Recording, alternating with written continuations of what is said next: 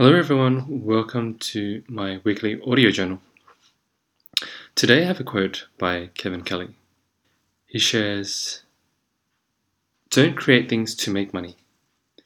Make money so you can create things. The reward for good work is more work." Tony Robbins often shares, "Burn your boats. Leave everything behind so you can focus on what you can solely create." Now, I think that is not an option for everyone.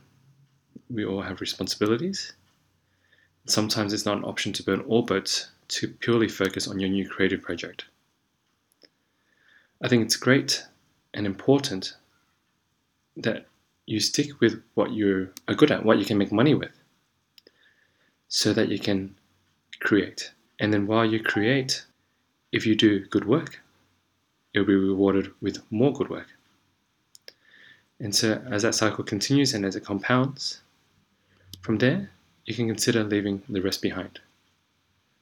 Otherwise, don't be ashamed or don't be too hard on yourself that you haven't left everything behind to pursue your new creative project.